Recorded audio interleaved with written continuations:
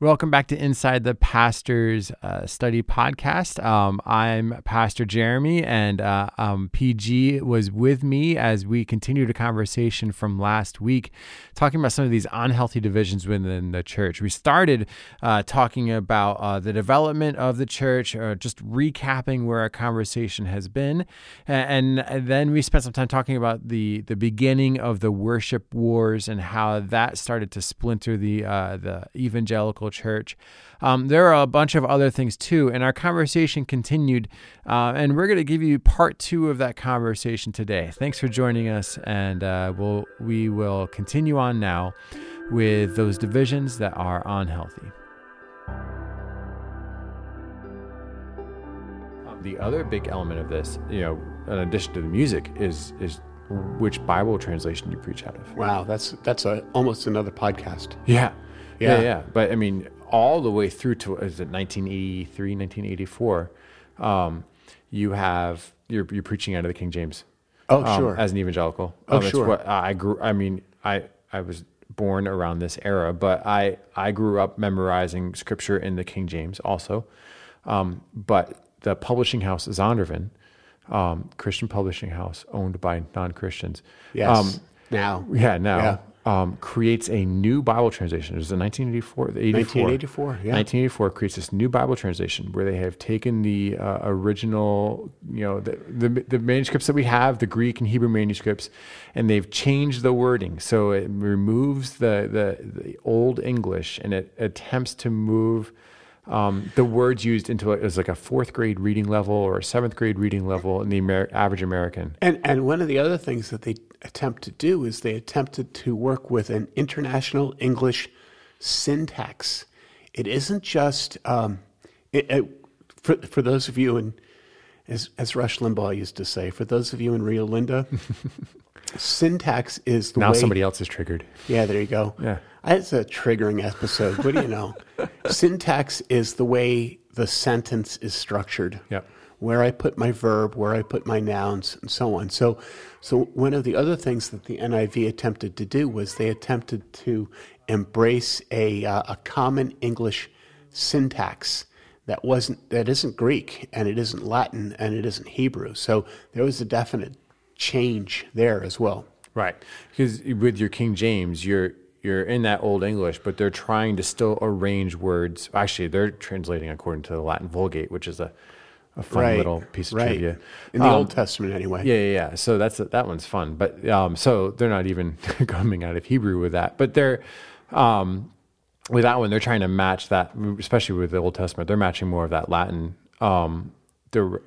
sentence structure. Right. So with the emergence of the NIV, now you've got another real problem where churches are now confronted with this new Bible translation, and they're divided over it. Here's the thing. There were other Bible translations before that. There was the New Living Bible. There was the Good News for Modern Man.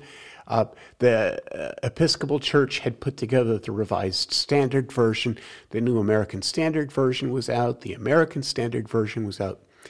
Here's what made the NIV distinct, and that was it was so well done, and it was so well researched that it actually was a Bible that could be used by everyone and be read by everyone. And suddenly in evangelical Christianity, the New American Standard was out there, everybody was happy with that.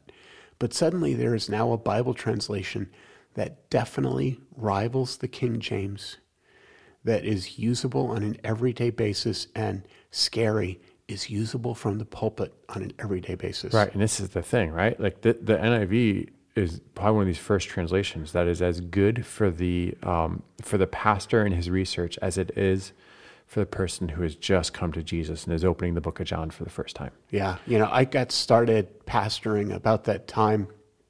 My first pastorate was 1987, and I remember being in that Hell's Kitchen of that time frame.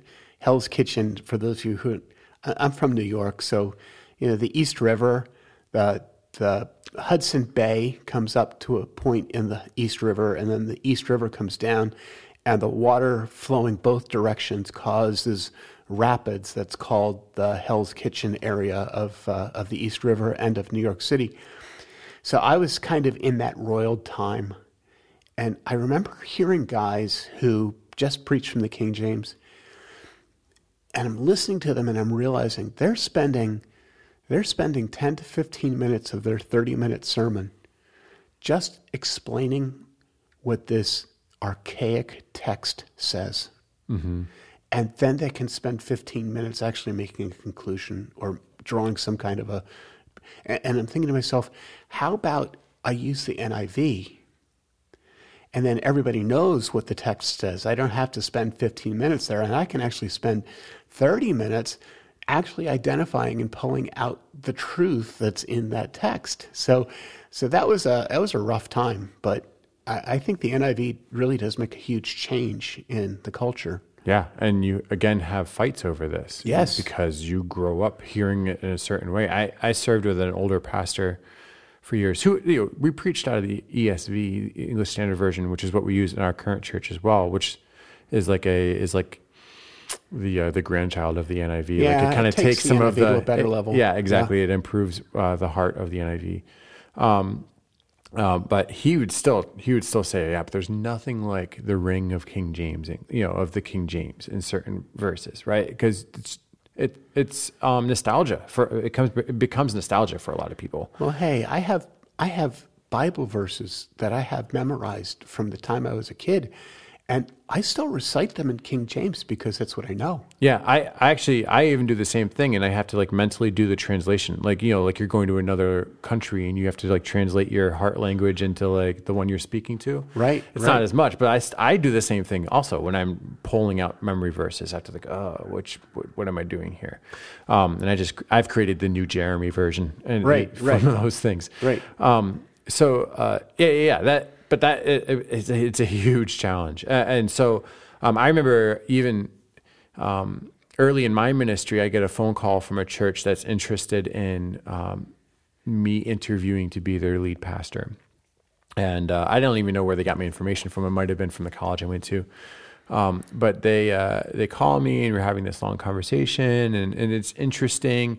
And they get to this point of they ask me what Bible translation I use.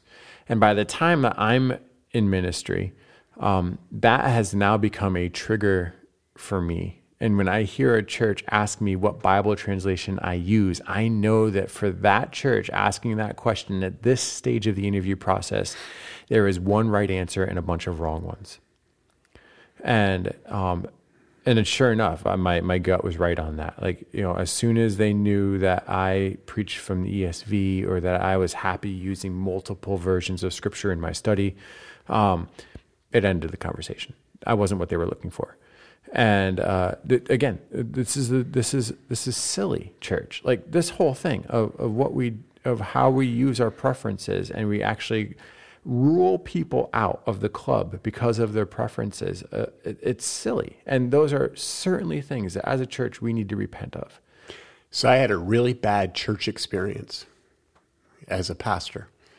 And it was a cultural issue. It was a lot of difficulties. I'm an NIV guy. I use the NIV. That church said to me, this is kind of on that edge, right? This church said to me, well, we'd prefer that you preach from the King James. So I'm like, okay.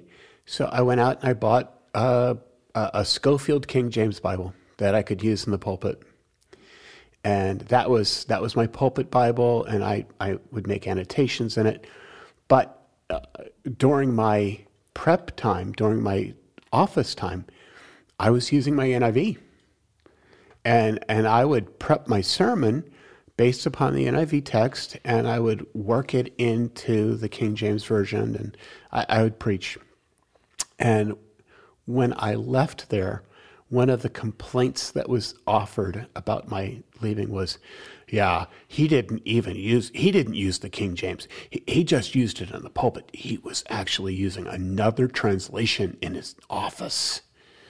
And the crazy thing is, I was using another... most of my sermons, I begin by translating from the Greek and the Hebrew and working them through. And I would actually work from original languages. Then I would check the NIV because it was so close, and I would see how the NIV had phrased it, worked with the syntax, and then I would go to the King James and work. So I was actually just throwing an extra step in on their behalf. But yeah, look, if you have a good pastor, he's probably starting with original language before he even gets to a Bible translation. So yeah, the Bible translation thing became a real issue, and it really wasn't necessary. Yeah, absolutely.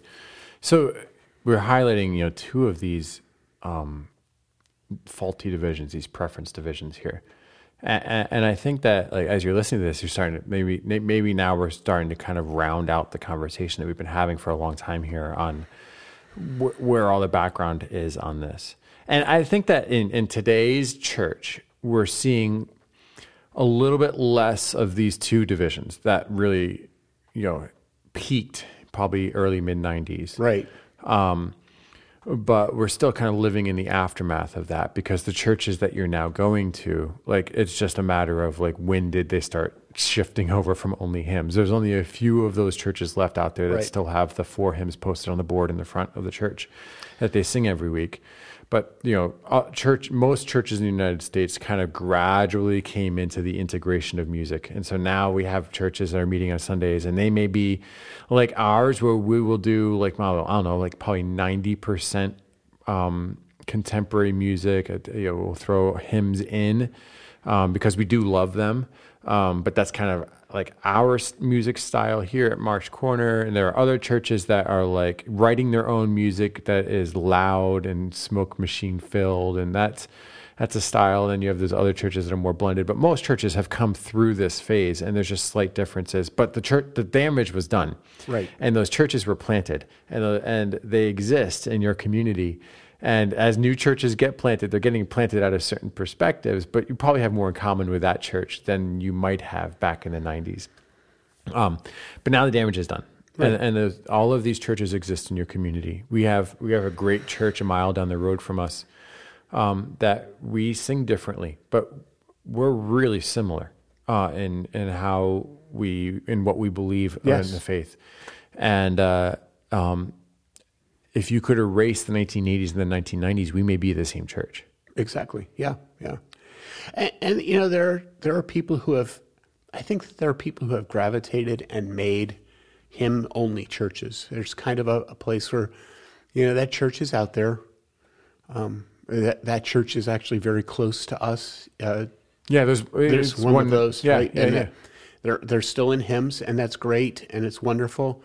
I guess my question is, where do they stand on the Great Commission, really? Mm-hmm. I think that it's wonderful that those folks are enjoying that worship. I just don't know how many generations, maybe there's a generation amongst them, a younger generation, who have that as part of their worship. I guess my question is, how many generations are left in those churches that are hymns only? Yeah, that's a good question.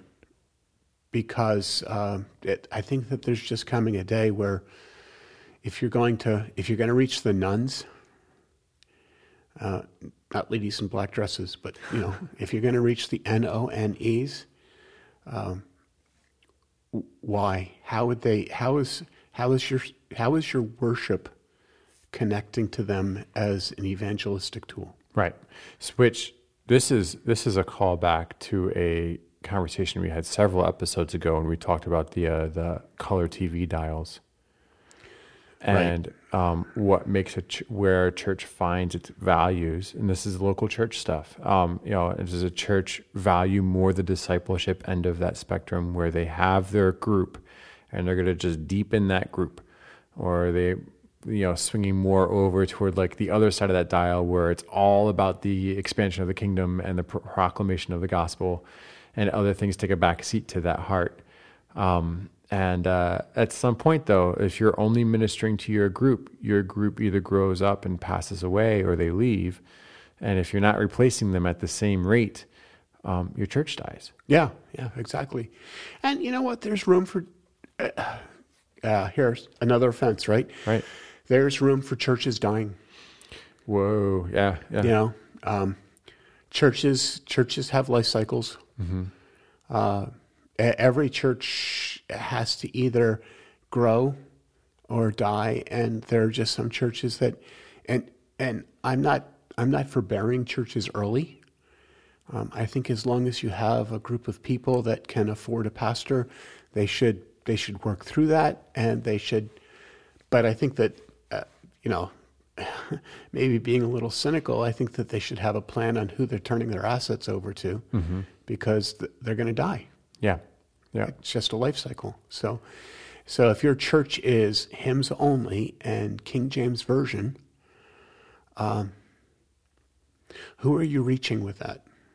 Yeah, it's a worthwhile question. And how aggressive and effective is your next generation in rebuilding? Yeah. Otherwise known as, if your nursery has cobwebs in it, because you don't have childbearing adults. Yep. And your nursery has cobwebs and your baptismal is dry. Then you've got 20 years. Yep. Yeah. I mean, one of the things we should do in the future, by the way, series-wise, is I think that we should do a series on all of the things that we wish pastors knew. Yeah. You know? Yeah. But seriously, if your nursery, if you don't turn the lights on in your nursery on a Sunday morning, or you're turning them on for the pastor's child, and your baptistry is dry, then your church has 20 years.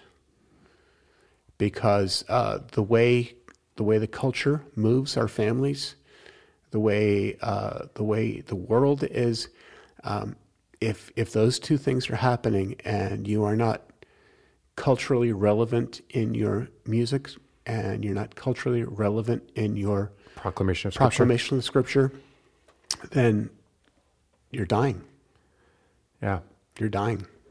So then this is a challenge for those of you listening. It's a challenge for us as pastors here too. But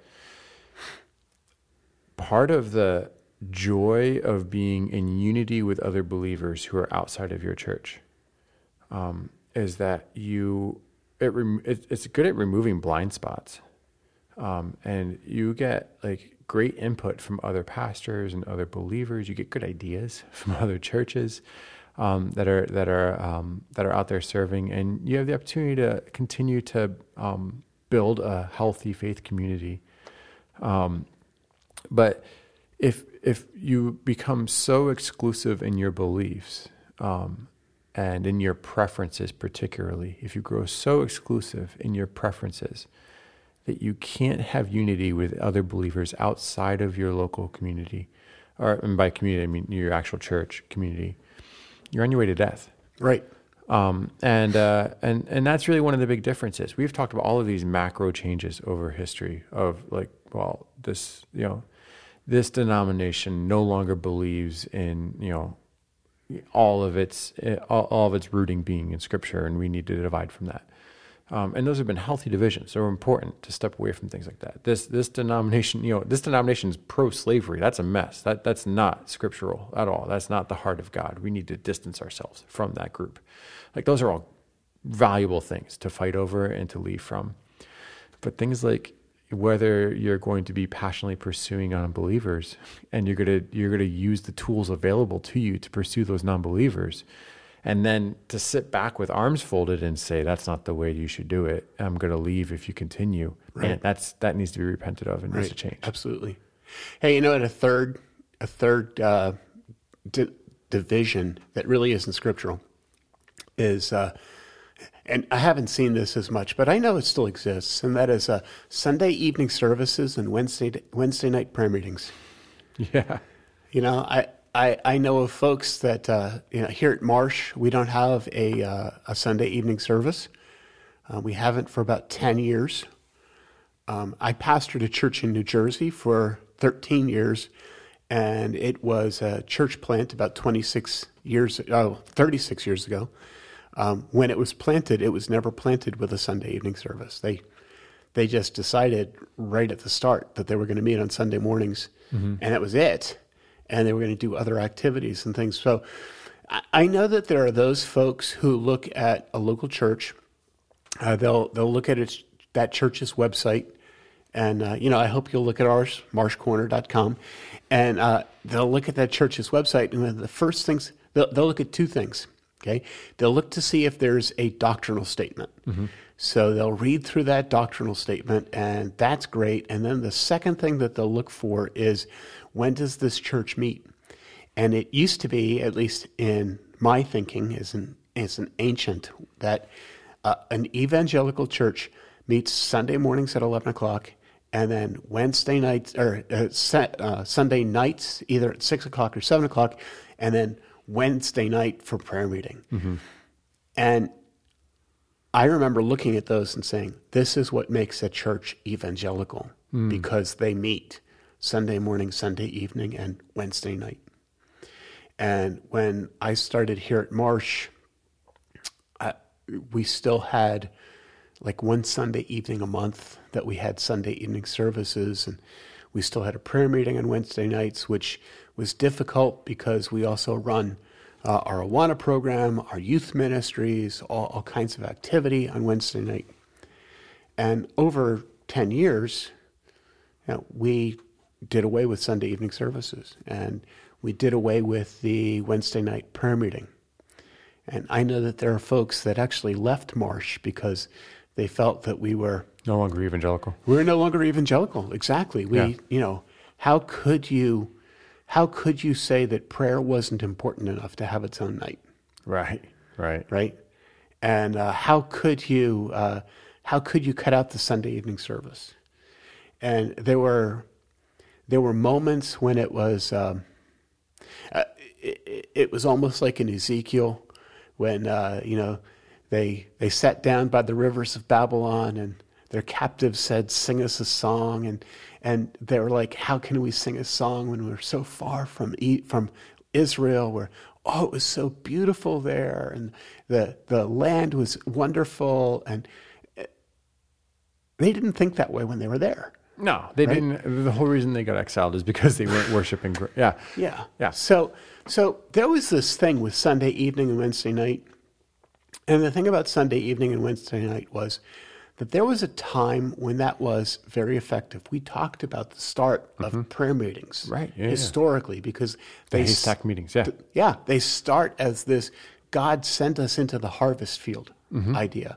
And it was wonderful. It actually had an effect on the country. It was so great. It had an effect on commerce. And I feel like as we went into the 2000s, there were still people in our world who were attempting to catch that Holy Spirit in a bottle. And you did that by having a Wednesday night prayer meeting where you remembered Aunt Sissy's goiter, and it actually, you would have, if you were around at that time, you would have these massive prayer lists, and you were praying for all of these people's illnesses, and maybe you were praying for people who were going to get saved, which would be awesome. And you just, like, front and back, fine print, all of this prayer. And I got to a point as a pastor where I realized that all of that prayer had absolutely nothing to do with a prayer meeting. Right. It did what so many things in church do. It went from something that had a heart for the lost and a heart for the Lord and a heart for growth and turned inward and became more about the sustaining of the club. Exactly. And this is like this. We do this as a church globally, not Marsh, although we have our blind spots in this too. We have a great idea that becomes something that must be sustained. And then all of the effort goes into sustaining the great idea, not reaping the rewards from the great idea.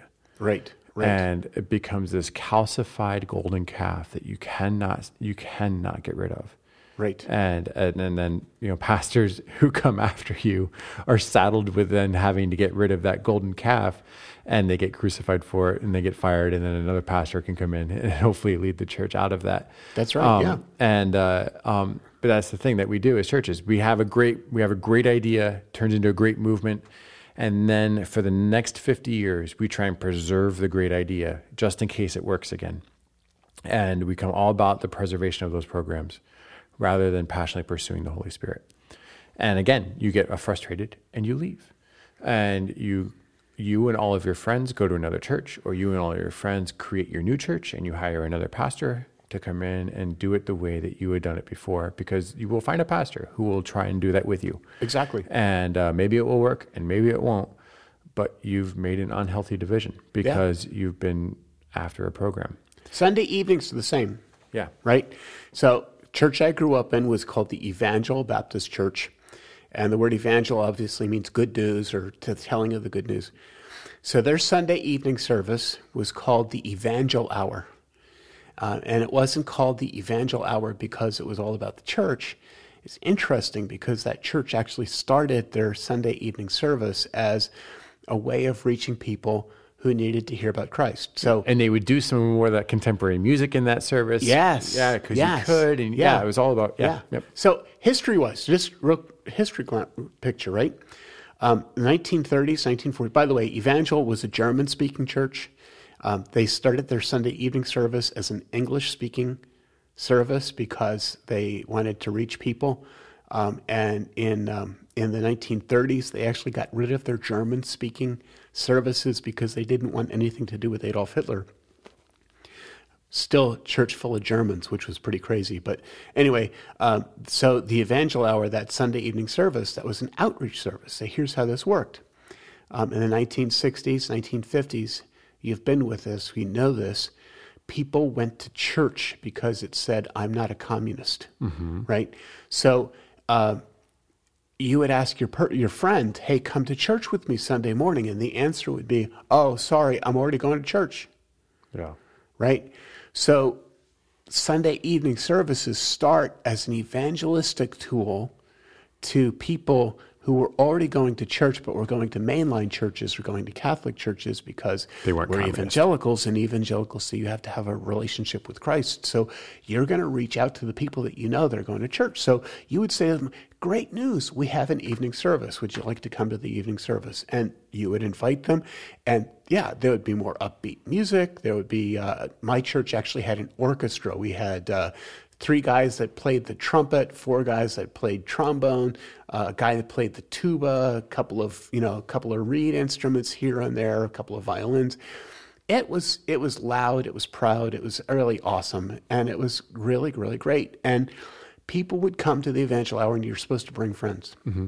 And you could probably show up without wearing your suit and tie that you wore that morning too. Well, at least you could wear with the jacket, you could leave the tie. Yeah. Right? Yeah. A little more relaxed. So fast forward to the 70s. TV has come into people's houses. In the wonderful world of Disney's on Sunday nights. I hated going to the Sunday evening service when I was a kid because the wonderful world of Disney was on at 7 o'clock. Same time as church. Imagine. Anyway, people were less likely to come out to church. The Evangel Hour loses its focus as an outreach ministry. It becomes a time when the pastor could get into a deeper concept of the Scripture. Mm-hmm. So that deeper concept is now what is part of the Sunday evening service. And I think a lot of churches did this because I pastored several churches where we did Sunday evening services, and the objective of Sunday evening was, let's do a deeper Bible study. Mm-hmm. And it was no longer about reaching the lost. It was no longer, now actually that even changes in the 80s and the 90s to, hey, invite your friend to church on Sunday morning. Right, because it's less deep. Because Sunday evening is for where the really serious believers go. Right. Yep. Right. So now we've moved into the 90s to the 2000s. Sunday evening services are dead, folks. if your church has a Sunday evening service, you're probably not going to it. Yeah, that's probably true. We don't even have to go any further than that. Yeah. Yeah. Yeah. It's like 3% of your congregation shows up to that out of obligation. Yeah. And if your church has a prayer meeting, you're going to pray through this massive prayer list. And you know what the other thing you're going to do for the rest of that hour? Complain about the people who aren't there, who used to be there. Right. And the pastor's going to have a deeper Bible study. Yeah. Yep. That's right. Right. So that's the thing that's another thing we do, right? Like we turn inward so often, and we start looking for, what is this experience going to bring me? Well, I already know all of this about the Bible. The pastor's been preaching this series for the last 6 weeks, and he hasn't told me anything new. So let's go something deeper. I want to learn something. We've lost the perspective of, hey, there's a whole lost group of people out there who know none of this, who need to hear it. Right. And we just sit around getting fat as Christians, soaking in all of this spiritual food and never exercising it. Right. And we end up in cardiac arrest. Right. Yeah. Right. The other one, we hinted at another one, talking about dress code in churches, like some of these fast growing churches, right? You can show up in the same clothing you wore like the day before, and people just shrug and don't care. And then there are other people who are panicking. We both served in churches an exit apart in New Jersey for a little bit. And in your church, it was this beach culture thing, and people would show up to Sunday morning service, the first service, because it gave them more time on their boats. They'd show up wearing like their board short swimsuits, and like I remember one guy serving like communion or something in a Corona t-shirt. Yeah, that was like, whoa. Yeah, which was not the norm. The guy had a conversation coming to him later, I think. But anyway, like that's the culture there, the dress code. And I ended up serving in this very old church, out of into my ministry, and I would wear a sport coat. And I would often wear jeans. It's become my uniform. And I would wear jeans on purpose in that church, because in that church, all of the men wore suits and ties still. And so I would just, as an exercise in stretching them a little bit, would show up close, but not quite on the in the dress code, because nobody in our community, we were closer to the beach than your church was. Right. And no one in our community wore suits on the weekend. Few people in our community wore suits in the office during the week. And so it was this holdover in culture. And I remember having an older gentleman who I eventually learned to adore, but this older gentleman who would complain to me week after week after week that I wasn't wearing a tie. And in my head, I was thinking like, yeah, but your polyester tie from the Christian bookstore is hideous. I remember having somebody came to the senior pastor I was serving with after a Sunday and pulled him aside and said, are we paying Pastor Jeremy enough money? Because I noticed like he just wears his dungarees to church every week. And, if it would help, I can give you, a little bit of money that you can give to him to get proper clothes. And the pastor I served with he is a wonderful man and has a great sense of humor. And he laughed at the person and said, I imagine that Pastor Jeremy's dungarees cost more than your suit did. Yes. And I think he's fine. And there's this other divisive preference thing that. Ultimately, I think all of these have the same root. Right. The root is self over others. Yes. And the root is preservation over expansion. Yes. And when churches get into this space of preservation of experience and comfort over being willing to be uncomfortable and pursue the lost, then they are on their way to death. Funny story on that. We used to live in a town that was near Franconia, Pennsylvania. And Franconia, Pennsylvania is the home of a very large Mennonite family, just hugely Mennonite. So as you would drive out the main road through Franconia, there were two Mennonite churches that were right next to one another. Like right next to one another. And our landlord actually went to one of those churches. So one day I went to him and I said, so just out of curiosity, tell me about two churches next to each other, right? The one church, if you drove past it on a Sunday, all of the cars were black, dark blue, or dark green. The other had bright colored cars. And he said, well, here's the issue. He said, he went to the bright colored car church. He said, a bunch of us, he said, many of us felt that we didn't want to button the top button of our shirts on Sunday morning. We felt that was just not who we were, and it was very uncomfortable, and it was culturally inappropriate. So we wanted to unbutton the top button of our shirts. And the old church wanted the top button on men's shirts buttoned all the way to the top. So our separation was over whether our shirts should be buttoned or unbuttoned. But since we were close enough, many of us were like sons and daughters we just divided the church property in half, and we built a new church on the new piece of property, so we're right next to one another. And I said, so over the shirt buttons, huh? He says, yeah. So then I was talking to another brother who had gone to Cedarville with us and lived in that same area. And I said, so you go to this church over here, you go to this Mennonite church. He said, where does that church start? He says, we started in the Franconia church. I said, really? I said, what differentiates you from the other church? He said, well, we used to go to the church where they wanted to unbutton their collars, but we didn't feel that was right. So we wanted to be more culturally appropriate, so we wanted to wear ties. So that church, the third church, the younger church, they wore jackets and their shirt buttons buttoned with a necktie.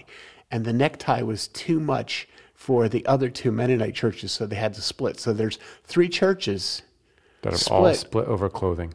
Over men's clothing, especially men's collars. Yeah, yep. Who otherwise would believe the same thing and probably would finish the service and go eat at around the same table. Around the same table, yeah, because you probably have three generations of the same family of Mennonite who are all going to a Mennonite church. And I'm not running down the Mennonites here. No, this is just a great picture of what we've done in the evangelical church. Absolutely. Yeah, absolutely. We've just gotten to this. Many of us have gotten to this place where we're standing on our convictions of preference, not on our convictions of Scripture. Right. And this is the thing that needs to be repented of and changed. Those are not things that should divide churches. Right. Not at all. There was one more that is harder to catch, but one more division that I can think of off the top of my head that still exists in churches. And that's how the pastor preaches out of the text. Does the pastor preach verse by verse through a text, or is he, is he more expositional? Is he, those are all also things that get churches all wound up and frustrated with one another. And right. And if that pastor doesn't leave, I'm going to. Right. And, right. Yeah. Again, it's another one of these things that are you hearing from the word? Is the Holy Spirit working through it? Is the pastor saying something that you would disagree with? Is it something that is heretical? No, it's not at all. It's just that he didn't go verse by verse and tell me what the Greek word was. Right. He just gave me the 3 points and prayed, and that's just not right. Right. And you just as a pastor, I hear stuff like that, and it drives me up a wall. Right. Can't I do both? Maybe we'll do a series where we do verse by verse, and maybe we'll do a series where this passage really lends itself to 3 P's of faith. But again, we start to focus on our preferences. We make those things legalistic issues that we will fight over, and we divide. And in our division, we're one step closer to the grave. So I used to preach verse by verse. And I remember going verse by verse through, I think it was 1 Corinthians in a church. And I found that my congregation was no longer bringing their Bibles because they said to themselves, Well, he's just going to be in 1 Corinthians again. And I'll tell you what, as a pastor, I bristle at that. I think that it's difficult to be in a place. And here's a principle that I carry out just personally. I hate sermon series that go over 8 to 10 weeks. Mm-hmm. If I'm going to be 15, 20 weeks in a passage in a Bible book, I struggle with that. I've done it here at Marsh, mm-hmm. but I struggle with staying in something so very long in a series that people lose touch with it. Yeah, we're a sitcom culture. At most, you get 20 episodes in a season, and we are. Yeah. But even most sitcoms now are 13 episodes in a season. Yeah, or even you go online to some of the online sites like Amazon Prime, Disney Plus. It's 8. Yeah, it's 8.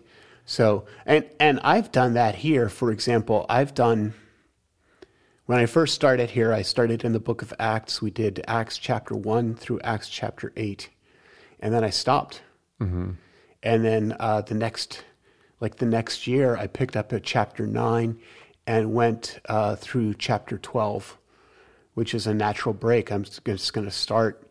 My theory was I would start the third season of the book of Acts with the first missionary journey.